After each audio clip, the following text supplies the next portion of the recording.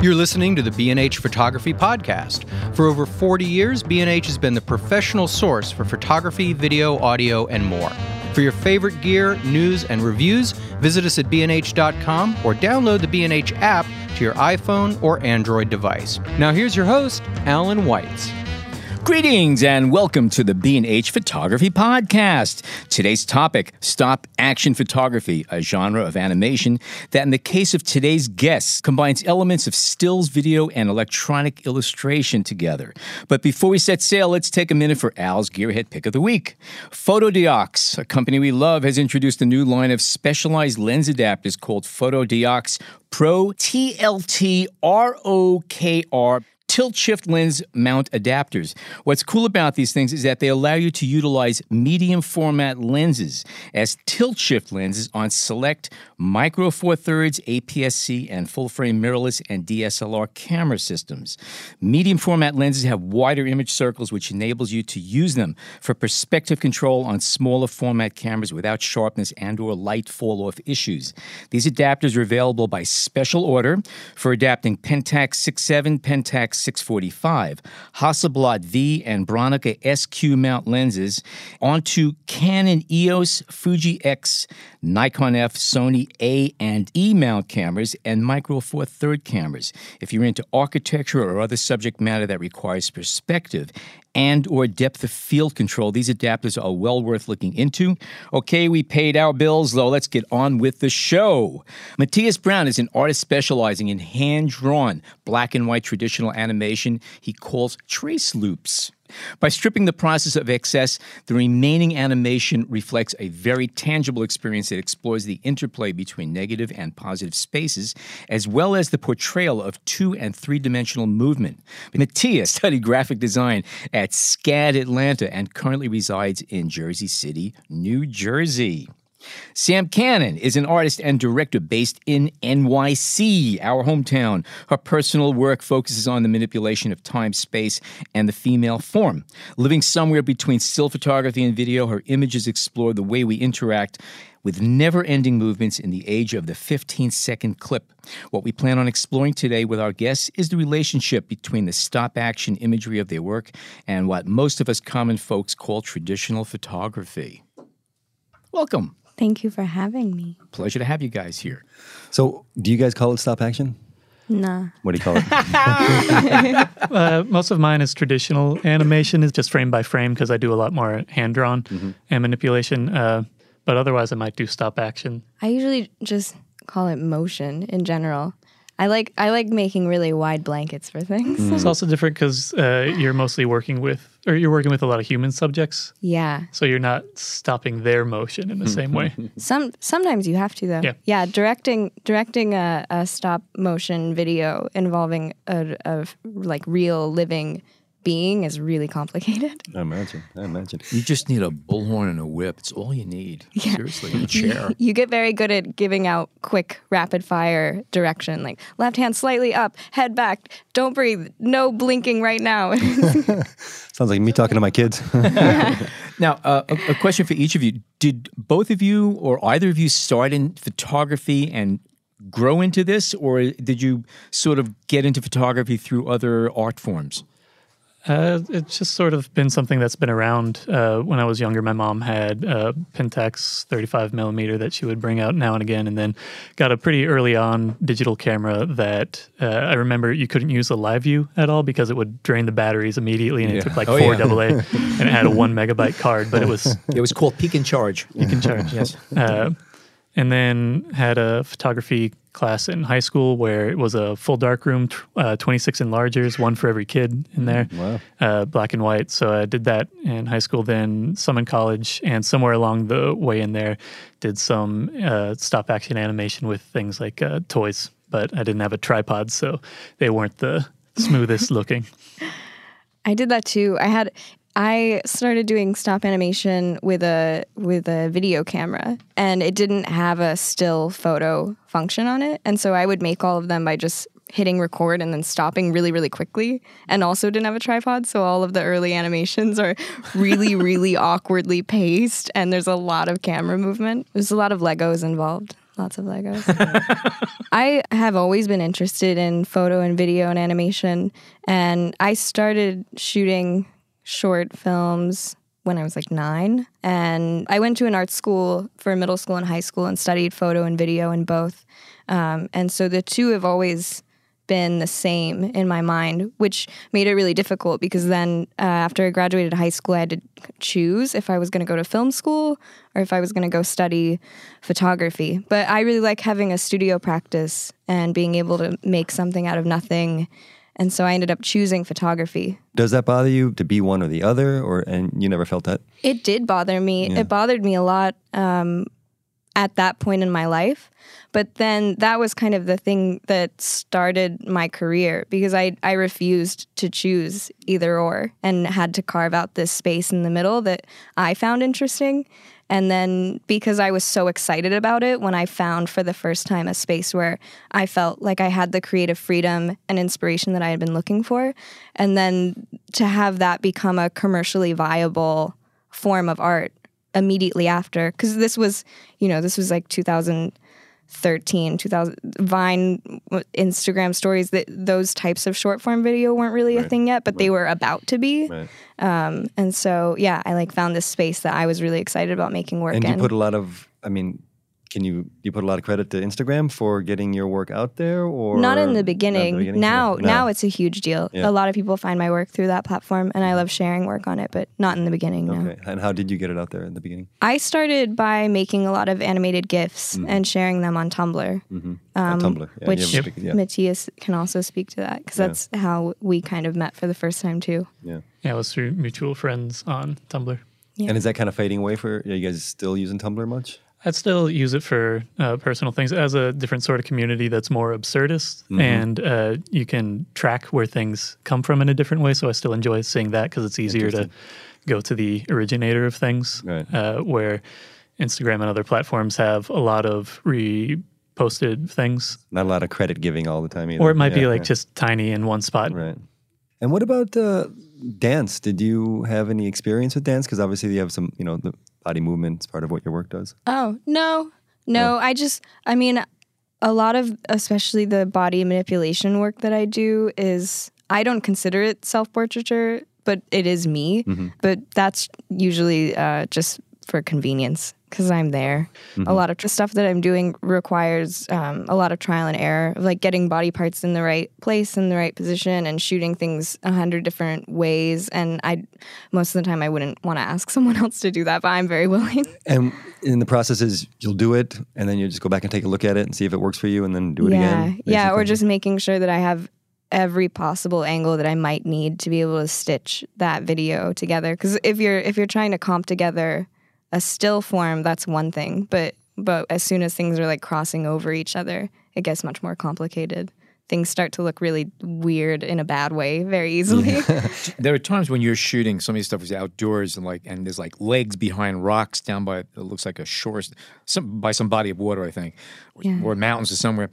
Now, you set up a camera, or you have somebody working that camera, because obviously you can't see what you're doing unless you had a remote on your phone that you're able to see while you're moving about. I mean, how did you arrange all that? I have it on a tripod usually, and then I'm either by myself, and I'll just start, because sometimes I'm shooting stills and sometimes I'm shooting video. Right. And if it's a video, then I can just kind of roll it and then go into this space and get all the footage that I need. Okay. But sometimes I do have to have someone there who's helping camera operate. It's usually my husband. I'll make him do it. And he That's at what least, they're good for. He works with me enough so that he would know what I would want and help me shift over certain ways or something. And of course, he loves you so much, he has all this patience. Oh, yeah. Yeah, so that's okay. It's that's why it's good to use them. Well, because Instagram husband is such a thing. The like person who follows you around and takes photos of you. But in our case, it's really weird and specific. But it's clearly defined roles. It's perfect. It's very good. And when will you decide if it'll be shot with video or shot with stills? My preference is to use both in everything. Mm-hmm. I do a lot of video collage where I'll incorporate still elements, because a lot of times I want the quality of the still image, and if I'm just going to have isolated movement in the frame, then I'll shoot that specifically, like that area as video, and then comp the video back into the still. Okay. a lot of times I'm layering both of them. So this is the question that Jason we were talking about earlier, and just kind of the relationship with technology. And clearly you're fluent and you're working with several mediums at the same time, but there is like a lo-fi element to the work as well. So how do you feel about using technologies going forward? And when do you feel like, okay, I just want to kind of step back and lo-fi? And this is for both of you, because obviously you're using a rotoscope to some, at least in some degree anyway. Yeah, rotoscoping to some degree. I think, at least for me, I like using technology to create something where I have a better understanding of the movement and then take it a step back. I don't like dating the work so clearly, so I work in things that have been standardized over time. I like using new tech in some degree, but I like being very transparent about what's happening and using that as a visual way to convey. So I do a lot of glitch work sometimes because I like seeing how things actually work in a clear way. And can you just kind of walk us through a bit of the, let's say, the rotoscoping process, or something that's more old school when you're just... I do some rotoscoping and some just freehand animation where I don't use a pegboard and lightboard. I usually just clip tracing paper, stack it up, and do onion skinning. So I see what sort of motion I want to do, and then one to the other. Just like that, yeah. And for rotoscoping, I really like the texture of ink on paper and having it, it looks too clean a lot of the time if I do rotoscoping exclusively digitally. So I might do some sort of manipulation to the footage beforehand and then reference it, but actually just clip the tracing paper to the laptop screen and trace it frame by frame out. Really? Interesting. Yeah. Huh.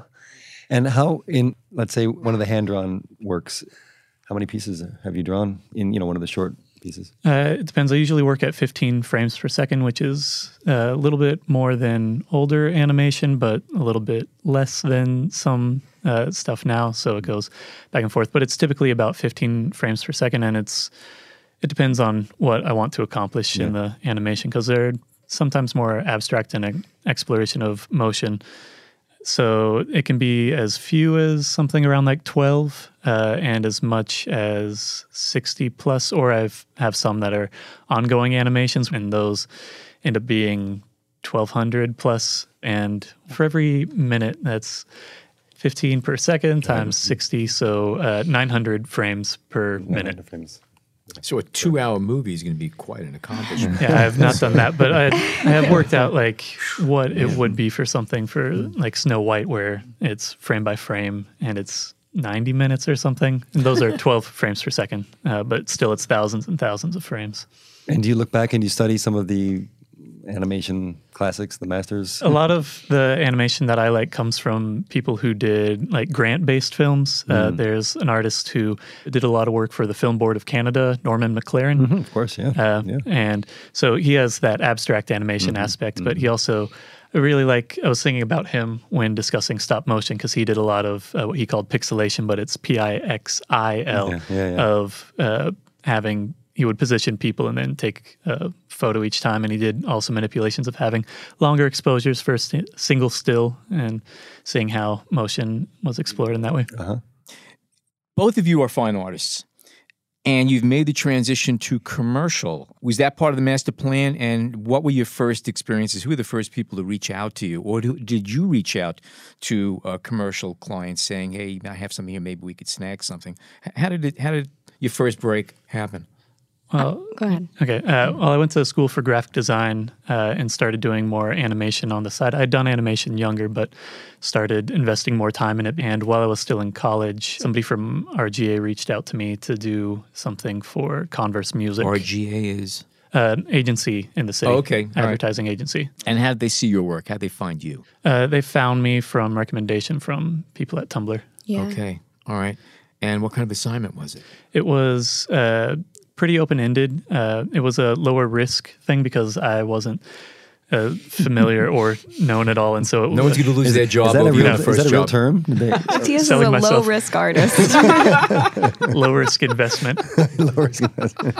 That's a piece where you drew on the shoes, right? Yeah. I did the animation, then I did a laser print transfer using a marker, and then cleaned it up on the shoe. But that's based off of like zoetropes, where you see all of the animation there. Zoetrope is a spinning mechanism, early animation, where you have slots in the side and you spin it and you look through the slots and it breaks up the image enough to where it shows a sequence of images instead of simply a blur. But it doesn't work on the shoe because the shoe's elongated, so you have to reposition it, and you couldn't actually work in a spinning zoetrope. Right. And that was shot then frame by frame? Yep. That was also frame On my dorm room floor. Really?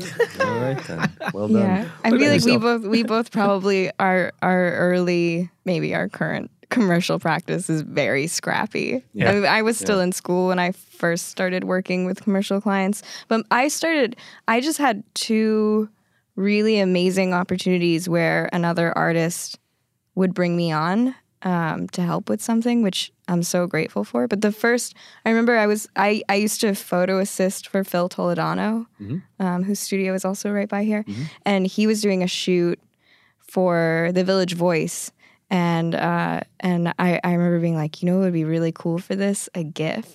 But I meant to like, I'll help you do it. And he was like, okay, Canon, like, get up there. And so that was the first time that I had ever had a GIF published. And it was on the website for the Village Voice because you can't print it.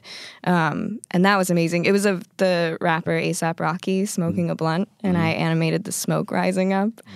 But then there were these 2 really cool guys, they go by Mr. GIF, who they're based in New York as well. And I had found them on Tumblr and saw that they were making the same kind of work that I was making, and brands were reaching out to hire them to do that. I was like, man, that's the dream, Found this thing that I'm obsessed with, and somebody else is getting paid to do it. I want to do that too. And emailed them and just asked if they ever had a shoot that they needed help on, that I would be thrilled to help them. And they brought me on for some work. And then they were the ones who introduced me to Matthias. It was on Halloween. Yeah, it was on Halloween. I just remember because the streets were blocked off. Yeah. Good story. That's the end of it. I don't really have anywhere else going on. Well, obviously you seem very comfortable, obviously, with old tech, new tech. Which one did you have to adapt to more? I mean, I don't know that I've ever been particularly more comfortable with one or the other. I just like taking things apart. Like I took a bunch of toys apart when I was a kid, and might have trouble having that toy later on because I had broken it by taking all the pieces apart. But I just like finding out how things work and taking a step back and making it really tangible what's taking place. And so, was there ever a doubt that this skill or this practice of yours would lead to art, or were you thinking engineering? Is there a science element to this? Or? When I was a lot younger, it would have been maybe engineering because math and sciences were easy for me. But then I got more satisfaction out of doing artistic things. Especially when people start paying you to do that. That was a little bit later on. Getting paid to play, that's a beautiful thing. It's a lovely thing. And Sam, same? Or?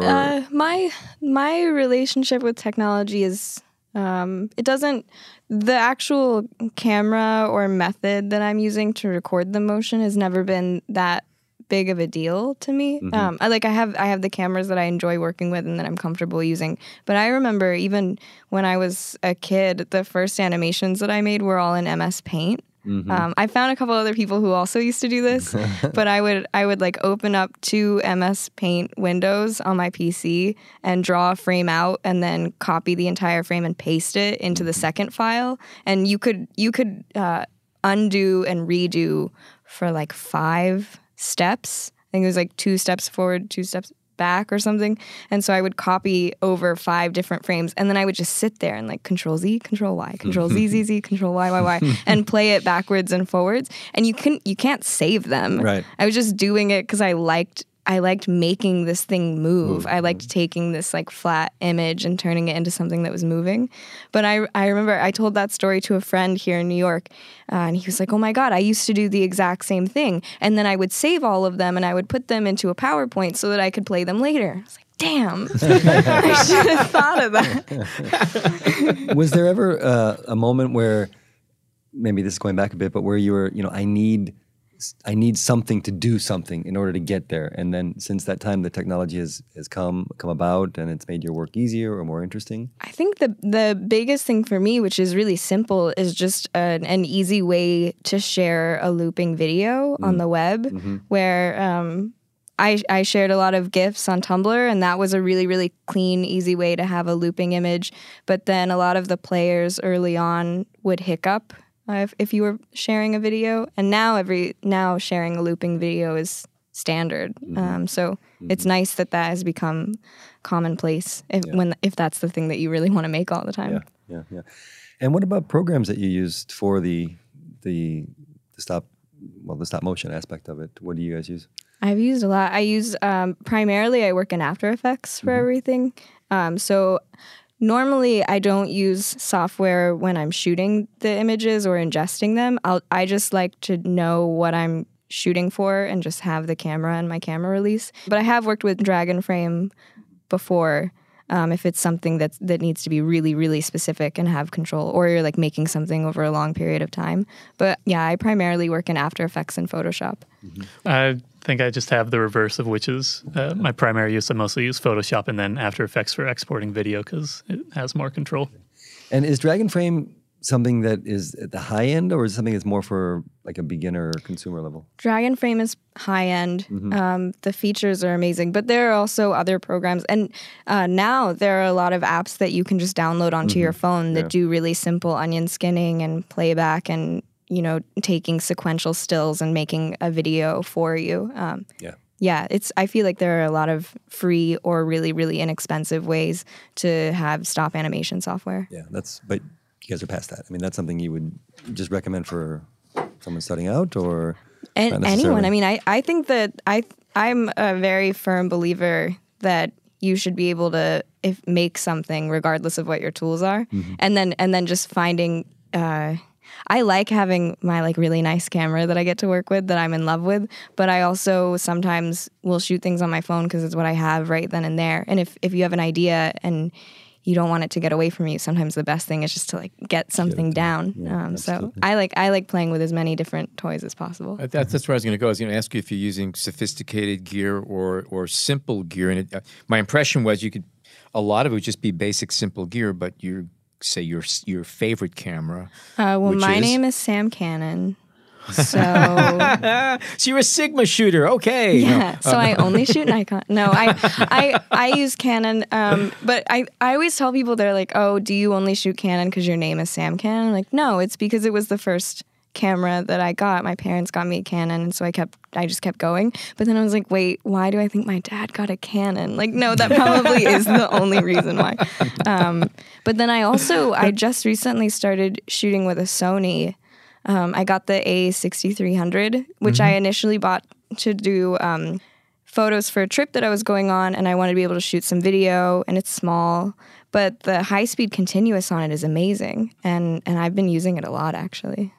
Cool. What about yourself? I mostly shoot on my phone because I'm mostly doing things for reference, and then I have Pentax that I bought in college. That's a Pentax KX or something, I forget, but it's a like entry level, but that gives me the ability to control the ISO, shutter speed, and the aperture, which I can't do on my phone easily.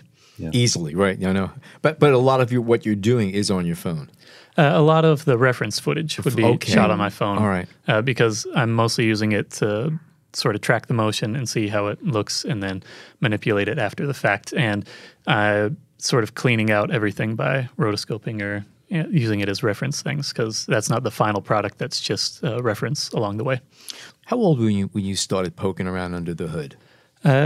Depends on what it's in reference to. Oh, okay. No, okay. All right. Okay. You know what? Let me rephrase that. I love that line. Please don't edit that out. Keep it in. Okay. Let me rephrase that. How old were you when you started going beyond the abilities of your equipment, saying, I want to start doing this, and start tinkering around, with beyond the norm. Breaking stuff. Oh, here's a great Breaking camera, stuff. and just taking a picture. I think for breaking things, it would have been when it was more digital, because it was a lower risk. For if I broke the file or something, then I didn't have to pay anything for it. But in high school, had the photo class where we had darkroom, and eventually I got to the point where I was trying to imitate Jerry Uelsman. Oh, sure, yeah. Because if you went when it wasn't popular, you could get like 3 enlargers. I wasn't able to get there. I could do like sandwiching negatives or something like that, but I didn't get anything really that well done. But I did start cutting up the photo paper and positioning it before exposing it, so you get these different sections where it's sort of cubist in a way. Yeah, I saw that. Yeah, it looked like they were strips that you were working on. Yeah, but manipulating it, and then you have a flat image where parts are in focus, out of focus, or at weird angles, and some are more exposed because they're closer to the light or further away.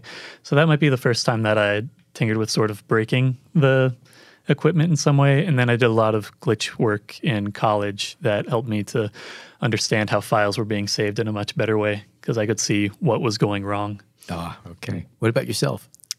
When you were talking about Jerry Eaglesman, I was thinking like, what artist would I have seen around that same time in my life that started to change my idea of what I could be as an artist or a photographer? And I think for me, it was William Kentridge, who is not a photographer, but he was working with cameras because he would draw frame by frame in his studio, and then he would photograph them, and he started making stop animation films of these illustrations that he was doing. And I remember seeing his work for the first time, but then also he did a lot of work with puppets and building out these light shows, these projection shows. And I think that was the first time that I realized that I was really just in love with motion. That like it really wasn't about a medium. I love using the camera. I love having a photo background as an entry point because I think it gives you a really specific eye in the way that you're going to tell that story and the way that you're going to build the image out. But yeah, it's always been motion that I've been drawn to. That's kind of what I was going to maybe wrap up this section with, and you answered it to some degree, but it's motion more than the image and the still image. I was going to say, what is, when you decide on something or what catches your eye, it's the idea of movement. And is that the same for you? I'm getting a sense you're maybe more of the still image. It's a mixture. I like things that, for still images, I like when they explain what took place when it was photographed in some way. Because there's a certain understanding with a lot of photography that the photo is truth, but there's a lot of different things in the process of photographing it that manipulate your experience of it, whether it's focal length or time that it's exposed for, and how close you are to the subject, things like that. And for the still, I like when it's transparent about that, where you can understand what was taking place. And for motion, I think the most satisfaction I get is because I don't see things moving when I'm working most of the time because I'm drawing out frame by frame, is the moment where it comes alive. So that's a very satisfying thing, but it really just depends on what the piece is. And how long into the process will you get to that moment where you're like, I've just seen it move and I'm thrilled by it? Several hours in. Depends on. It depends, but I mean, it's something you have to work to in order to get. Yeah, it's a lot easier to start into it with rotoscoping because you see the motion, then you see how you can manipulate it, and you might trace over a frame and it looks really odd, but then when it's put into the context of it moving, then it suddenly makes sense. If you have something like motion blur and in animation, you have animation smears where you're trying to mimic that and you draw motion blur. And I really like those stills as isolated things because they're just really abstracted items that don't look like they make any sense, but then in the context of the animation, it just looks like motion. And did you buy a rotoscope? Did you put one together and make something? Or it was I didn't have a stylus of any sort in college. I just had my ClickPad on my laptop, and that was getting a weird callus on the side of my thumb, and it was very tiring to do rotoscoping using just the trackpad. And so I had a lot of tracing paper and started just clipping that into the screen. Yeah. And continue with that. You know what else too, thinking about the still versus motion and how they can relate to each other, and the way that I've come to understand it is still photography. One of the things that I find so beautiful about it is that the way that it tells a story, it gives the viewer everything in that moment. And you can tell a very long story or you can tell a very short story, but you have that one frame, and then it's really up to the person who's viewing it to give their time at that point to read into it. Where I feel like with motion, which is normally associated with cinema, it's very much about at a set amount of time that you're going to have that interaction with this piece, right? You're going to have a linear experience. There's a start, a middle, and an end. And you're going to have to sit through all of that to understand what this thing is. And I think when I realized that I love motion, the reason why I still wanted to push towards the photo world is that approach to still photography I was really drawn to. So I like making short looping motion pieces because I like the idea that the actual image might only last for a few seconds. It's just going to keep looping. And I'm giving you everything then. And then the viewer can decide to stay there for 10 seconds, and they could decide to stay there for 3 minutes, and they could have totally different experiences. I guess that's what I was going to get at. Do you think that you're going to gain further insight or information or narrative from multiple viewings of that loop, or is it just kind of a repetition of the same and a re-enjoyment of what you just got? I think that it would... You could say the same thing for photography. You could say the same thing for painting or sculpture. I think that if it's a piece that you're drawn to and that speaks to you, you're always going to want to go back and look at it. It won't ever give you anything else, but you can constantly pull things out of it. We're going to take a short break and come back with Matthias Brown and Sam Cannon. Stay tuned.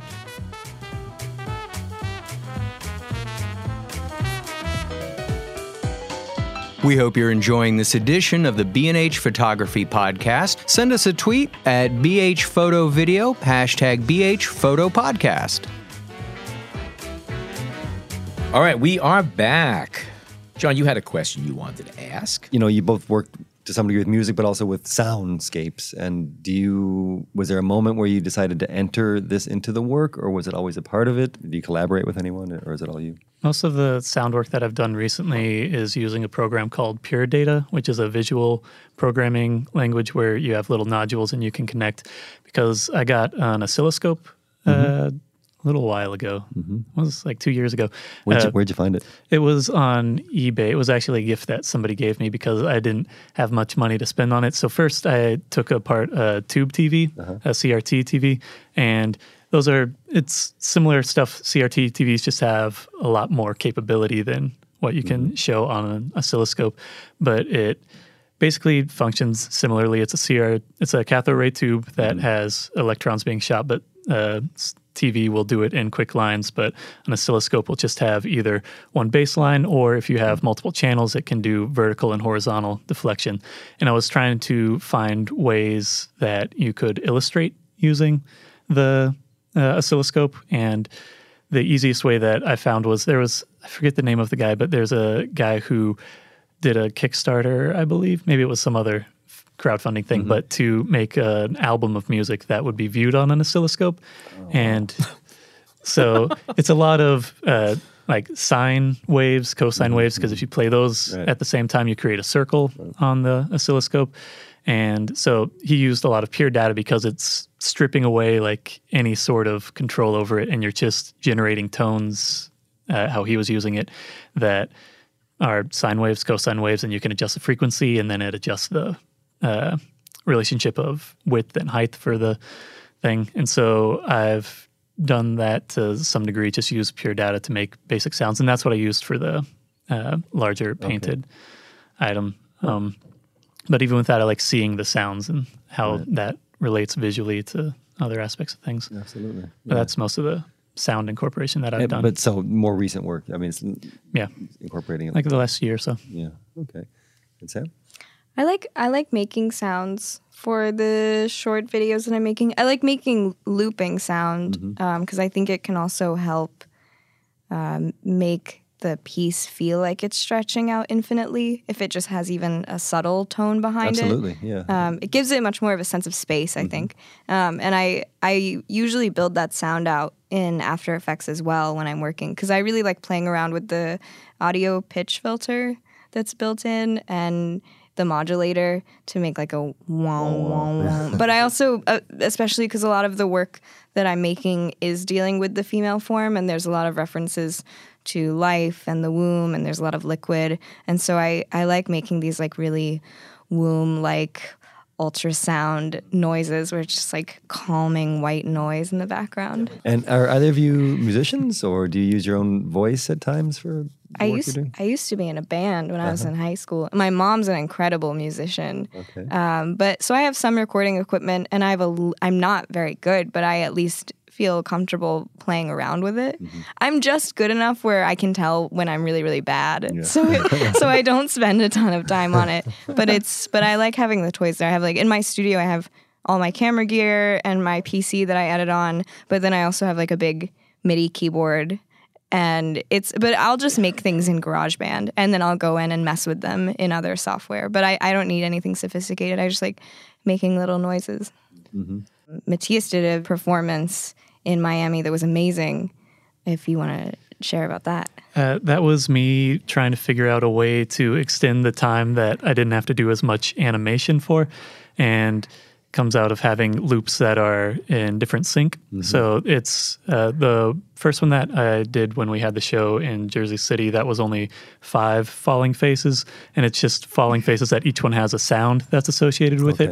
And then at some point, one of the faces goes away, then I go up and I paint, and then now it comes back and it starts interacting with it and has a new sound. It's a large screen. It's a large screen. It's a really large, what is it, 7 by 6 foot? It's a 16 by 9 ratio, but had to go a little bit smaller because I couldn't find fabric that was wide enough for that. So it was it was a huge stretched canvas. And it's enough to where I paint it from behind the screen. So it's rear projected and you just see my shadow, and then I paint and it's a thin enough fabric. It's just like muslin, where me painting on the backside seeps through to the front and it's opaque. So it's a large face, and then I paint the elements, and then the sound switches as it goes along, and sort of creates a song as it builds over time. I actually wanted to ask about incorporating humor into your work. Is it something you're conscious of? Something that you want people to laugh at all, or you have to smile looking at your work? I'm seriously, if somebody's going to look at this stuff with a dour face, I don't get it at all. Yeah. I mean, you have to chuckle, you have to grin at least. I have work that's outside of the Trace Loop sort of moniker that is more humor-based, that's pretty much just for me, and if other people enjoy the humor that's in there, then that's fine. But you don't want to share where we can find it's just us. Nobody else will hear this. You can tell us where to listen to this. Well, you can go to my website, straight up, matthiasbrown.com, and that has so good. I took a look at that. It's purely HTML. There's nothing else there. So it just has H1 tag, H2, H3 links, and that's about it, and no CSS at all to color anything or anything. So it'll look different on whatever device you're looking at, because it'll just default to whatever it says. I did a very short run series of personal interviews where I interviewed myself, but I was trying to date it so it looked old. So I actually recorded it, and it could be the worst quality that I had needed, and it was just in against a green screen, then keyed out, and then saved out to VHS, and then redigitized. And so it's sort of confusing. That's the kind of trouble you go through for a ransom note. Ransom note to myself in a high profile case. But I love those interviews so much. And you guys seem to know each other's work very well. You were smiling regarding that, but have you collaborated? Have you worked together and stuff? We have a few things. We have a third. There's a third person in our GIF posse of close friends. His name's Hayden. He goes by Zolik, and the three of us would do GIF sleepovers where we would all go to a house and stay up really late and have the challenge of making something where each of us would make an element, and it would be done before we would go to sleep that night. Wow. Which was fun. We gotta do another one soon. Did you guys all meet here or in the city or around New York, or was this? You and I met here in the city. Hayden and I met on Twitter, and he was living in Texas. And then he came up to visit, and we convinced him to move to New York. I met him in New York. You met him in New York. Yeah. I met him online. And then the first day that we actually met in person in New York, the next day was my birthday party. So I made him come to my birthday party. We've been best friends ever since. That's cool. And I guess another question I had goes back to the earlier part of the conversation about, was it hard for you guys to embrace physical space and walls and the traditional galleries when your work generally started elsewhere? Well, the thing that people typically do is just immediately put it on a screen. Right. Which that's the easiest way to have people accept it or like ship it to a gallery or something, but I really like trying to work outside of that. So when we had our group show, there was an effort made to have it exist in a way that could only be in that physical space. And so that's why I did a live painting thing that I needed to be there for it. And Sam had a sculptural element that the work itself illuminated the space, things where it was in that space. So you've shown a lot more work in physical space than I have.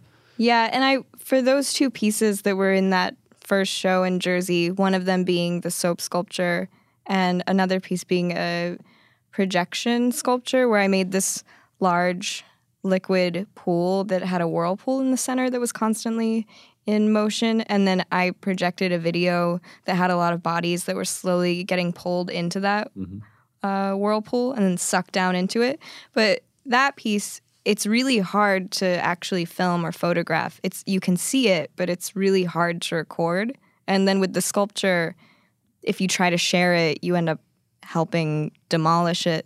So once I was in a space, it was kind of hard for me not to want to make work that was about pulling things off the internet and not having them be involved. So yeah, the work itself became very much about that experience. Right. And do you see yourself going more toward in that way, or? I would like to, both for my personal work and then also in collaborating with clients and brands and the commercial work itself. I'm really interested in doing more experiential things. I did a piece in Soho at Galleria Melissa, which is it's a storefront for a Brazilian-based shoe brand, and did a huge video installation there. And then in December, I did a video projection, it was like I think it was 160 feet wide on the exterior of this building during a music festival called Day for Night. And both of those experiences were huge for me because I think it was the first time that I understood that that's where I wanted to go. Being an artist who works in short form video, everyone expects that as your career continues, you want to make longer form pieces, and like that's where you'll take it. And go toward the narratives and go toward the film. And I've never felt. I mean, for me, a long form piece is like 10 minutes long. It's not an hour and a half. And I think that was the first time that I realized, I can grow these things based on the space and the ways that people experience them, and that was huge for me. Do either of you look back? I know you mentioned Norman McLaren, but do you guys look back to some of the experimental filmmakers of the 60s and early 70s for any inspiration? Yeah, I have. Two of my. I already mentioned William Kentridge as being a big inspiration, but then I also am very interested in Bill Viola's work. But my hero of heroes, mother, is Joan Jonas. I'm obsessed with Joan Jonas. Yeah. I love her so much. I haven't met her. I really, really want to meet her. And I saw her installation at MoMA that is up, and yeah, she's God to me. Great, cool. Since I went to college for graphic design and I studied a lot in that, it's a lot of positive negative space. There's he's no longer around, but Shigeo Fukuda was a graphic designer, and he also did sculptural work. And his graphic design, a lot of it would just like have a slight difference in it that would really play with the positive and negative space that was in there, like kicking legs that are up and down, where it's one continuous line, but looks like it's a separated thing, so it's messing with optical illusions and things. He liked M.C. Escher a lot, but he also did sculptural pieces where it was either based on one perspective, it was one thing, and another something else completely. And he also would do a lot of shadow work where he would have this like pile of items that didn't have any discernible shape or form to it, but then once you shed light on it, you have a very clear outline of a form behind it. And I like things that have that sort of moment of clarity in them. Right. Oh, that's very interesting. I'm not familiar with that work. Yeah. That's great. You guys each do the work that you do is essentially constructions. There are pieces that they have to be assembled in a way. You ever bury Easter eggs in your work? Your work are essentially Easter eggs already. Oh, you're nodding. You do, huh? Yeah, I like to bring up imagery from past pieces and hide them. I also am very interested in the idea hiding things within a file that other people can't see. Because a lot of the video art that I'm doing involves many layers of things. And I like the idea of hiding things in the layers. And then when it compresses out, it's not there anymore, but I'll always know that it's there. You know it's there. Yeah. I love that idea, and I'm aware of that. Okay. It's like telling a joke that nobody gets, but you do, and it doesn't matter. Yeah. And you get a lot of those. I do a lot of those. It's fine. It's okay. And to some degree, you guys are subjects of your own work. Do you incorporate what I guess we'd call self-portraiture? Do you feel that that's what you're doing? You're expressing some of your inner lives onto what you're doing, or other than what all art might do? I don't think that any of the personal work that I make is more or less of a self-portrait if it has my body in it, right, and if it doesn't. So I consider my body just like the thing that I need to get the footage that I'm hoping for. That's the easiest way for you. Yeah, I'm there. Right. Yeah, and you know what you need to do. Yeah. And it's hard to translate that to somebody else. And you did some work for the Samsung Gear for 360, so you're doing 360, and did that change? Obviously it changes a little bit, but how did you like working with 360? That piece was so much fun to make. It was simultaneously the most stressful shoot I've ever done and the most satisfying. Was it stressful because it was a commercial venture, or No, because of the work itself? Because of the work itself. Okay. So they approached me and they were about to release their new 360 camera, and the only prompt was make something that counts down from 10, because we're getting ready to release this camera. So we're doing countdowns with different artists. And so naturally I chose like the hardest thing that I could possibly do. And I really, really was like, okay, it's a 360 camera. I know that I want to build something that you can only experience if you move around and see it. But then also because the product itself is a camera and my work is so known for being manipulated, it was important to me that I make something that isn't manipulated at all, because you're selling a technology. People need to see what that technology is. So we decided to do a giant 360 Rube Goldberg machine, and then we were just going to put the Samsung Gear 360 in the center of the table. No editing. I just set it down and hit record, and I found this incredible artist, Joseph, from Joseph's Machines, and he helped build the entire machine, and then we filmed it. And it was one of those things where there were a lot of things going into it that I hadn't really thought about. For example, with a 360 camera, you can see everything. You can see the entire set. And so when we were finally ready to film the piece, we had to tent the entire set and stand outside of it. And the machine was started by me placing my hand through this small opening and waving and picking up a ball and setting it down, and then it would start the motion. But then as soon as I took my hand out, that was it. And Joseph and I had memorized all the noises that were going to take place at different points in the machine so that we would know how far it was going along without messing up. And I remember it was like our third attempt at setting off the machine, and we heard it get to the very end in that last click, knowing that the entire machine had gone through, and we both just started screaming. We were so elated. And it was such a moment of like pure joy that I just left it in the edit that I sent them. So if you watch the video at the end, you hear the two of us just screaming and freaking out. That's great. Yeah, that was great. So Joseph's Machine was responsible for setting that up, because I thought, just creating something like that in itself is a life's achievement. That machine, which is very complicated, is very simple I was for going to him. say for him. The rest of his work is so mind-blowing, and we also didn't have that much time to build it. So we had to use some pretty simple mechanics in the things that were going to move and trigger the following actions. But I went to him with like very specific I'd really like to have a cupcake with a candle that's lit, and the candle will burn a string, and that will flip this thing. And then he figured out a way to fit in all of those ideas and build it out into a circle. I think that was the thing that he was excited about, because he is also very into finding new challenges and ways of making the work. And he had never made a 360 Rube Goldberg before.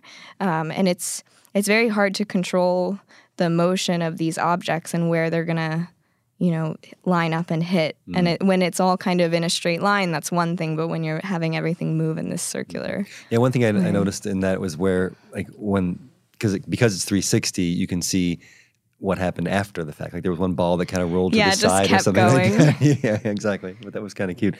Okay, so this is a dumb question, but I don't know who else to ask it to. Is it GIF or is it GIF?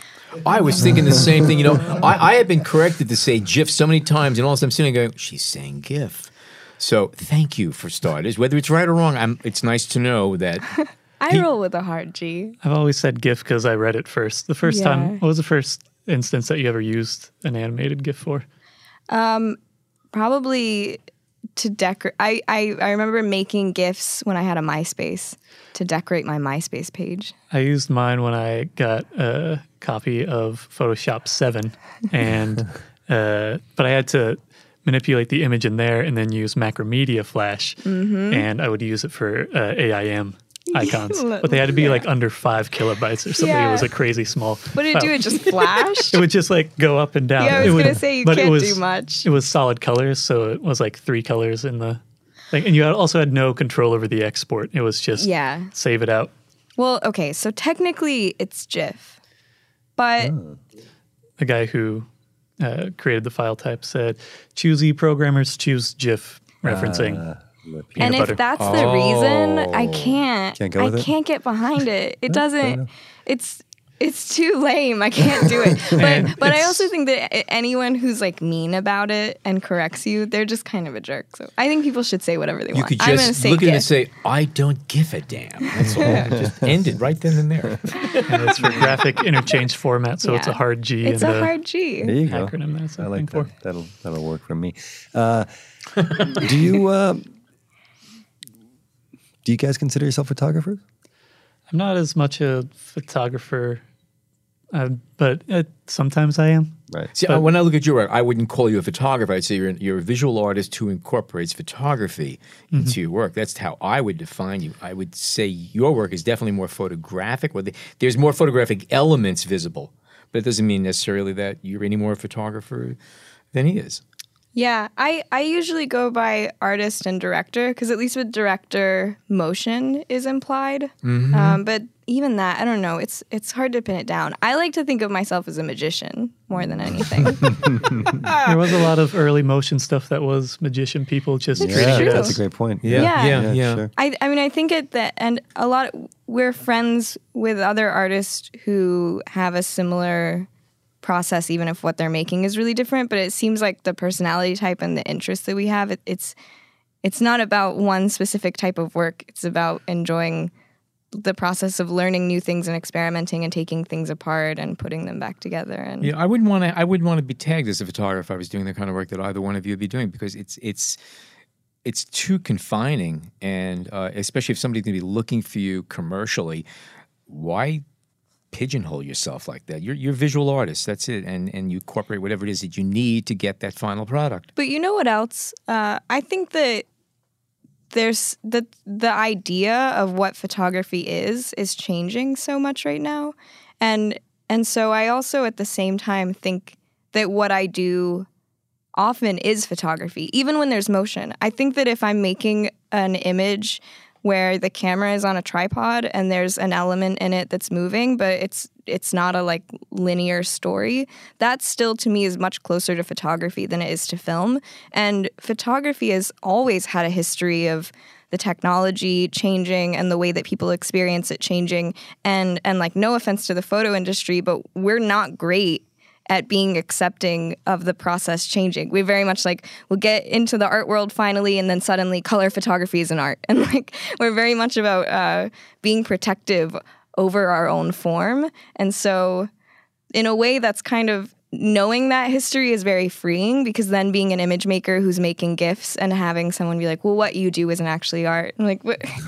Okay, but you know. Yeah, but yeah, so I think that's one of the things that I really love coming from a photo background, is knowing that it's very much a history that's like constantly pushing forward, and people are constantly changing their minds about what is and isn't art within that form. So.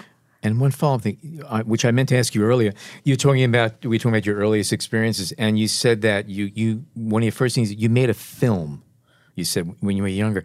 What camera was that? Was it a movie camera, a video camera, or was it a still camera that shot video? Because that comes back to what I just asked you, too. It was a high 8 camera. Ah, okay. Yeah. And I didn't have any editing software. And so you would just shoot everything in camera. And I remember I got really, really excited when I found out how to use the transitions that were built in camera, the like wipes and fades.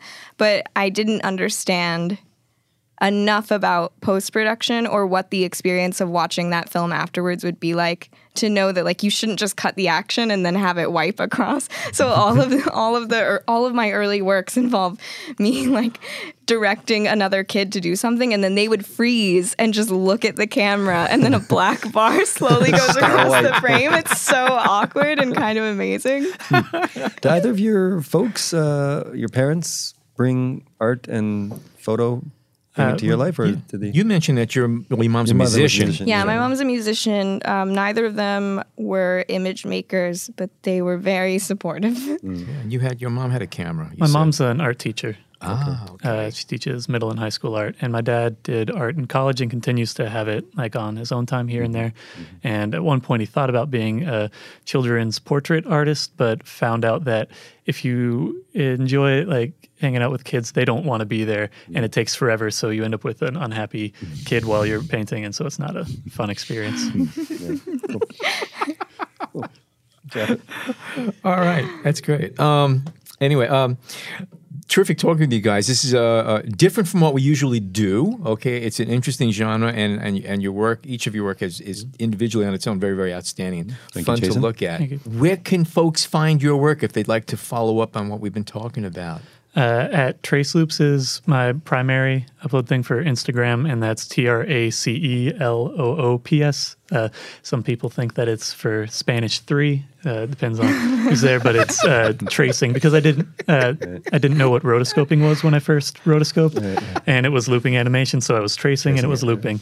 And traceloops.com, and then you can also go to my personal website if you want to see the more personal, sort of, not personal things, but personal explorations that aren't as polished necessarily, and that's MatthiasBrown.com, Matthias Brown.com. It's worth a visit for sure. Yeah, and my website is sam-canon.com. And that's 2 N's in Canon. Yeah, it's like the weapon, not the camera. It's someone got samcanon.com. Luckily, they haven't used it, but I'm still working on getting it. But yeah, sam-canon.com. And then my Instagram is @samcanon. Okay, that's great. Wonderful, wonderful work. Thank you both for joining us. You know, before you outro, and this is something we may throw in, I know you guys talked about the cameras you used, but what about lenses? Do you guys juggle lenses? Do you use one particular lens when you're filming? Yeah, I work a lot with the 70-200. I really love flattening things out in the studio. And I also just, I do a lot of animation at like out in the world, and it's funny to just see, I'm a very small person, and seeing me with a camera with this giant lens, and I'm clearly not using it in a way that people would expect me to.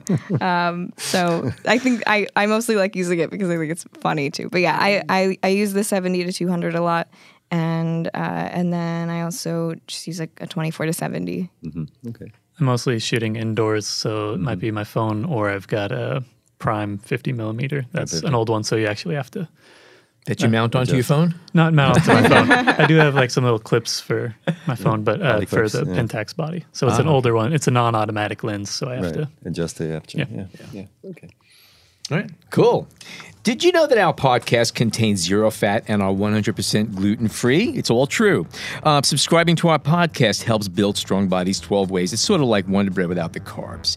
If you're not a subscriber to our show, I will not shame you, but I do suggest you head on over to Apple Podcasts, Overcast, Spotify, Player FM, SoundCloud, or YouTube and sign up for instant access to all of our upcoming shows and access to over 120 past episodes. It's free, it's easy, and it's the best darn photo podcast on the planet.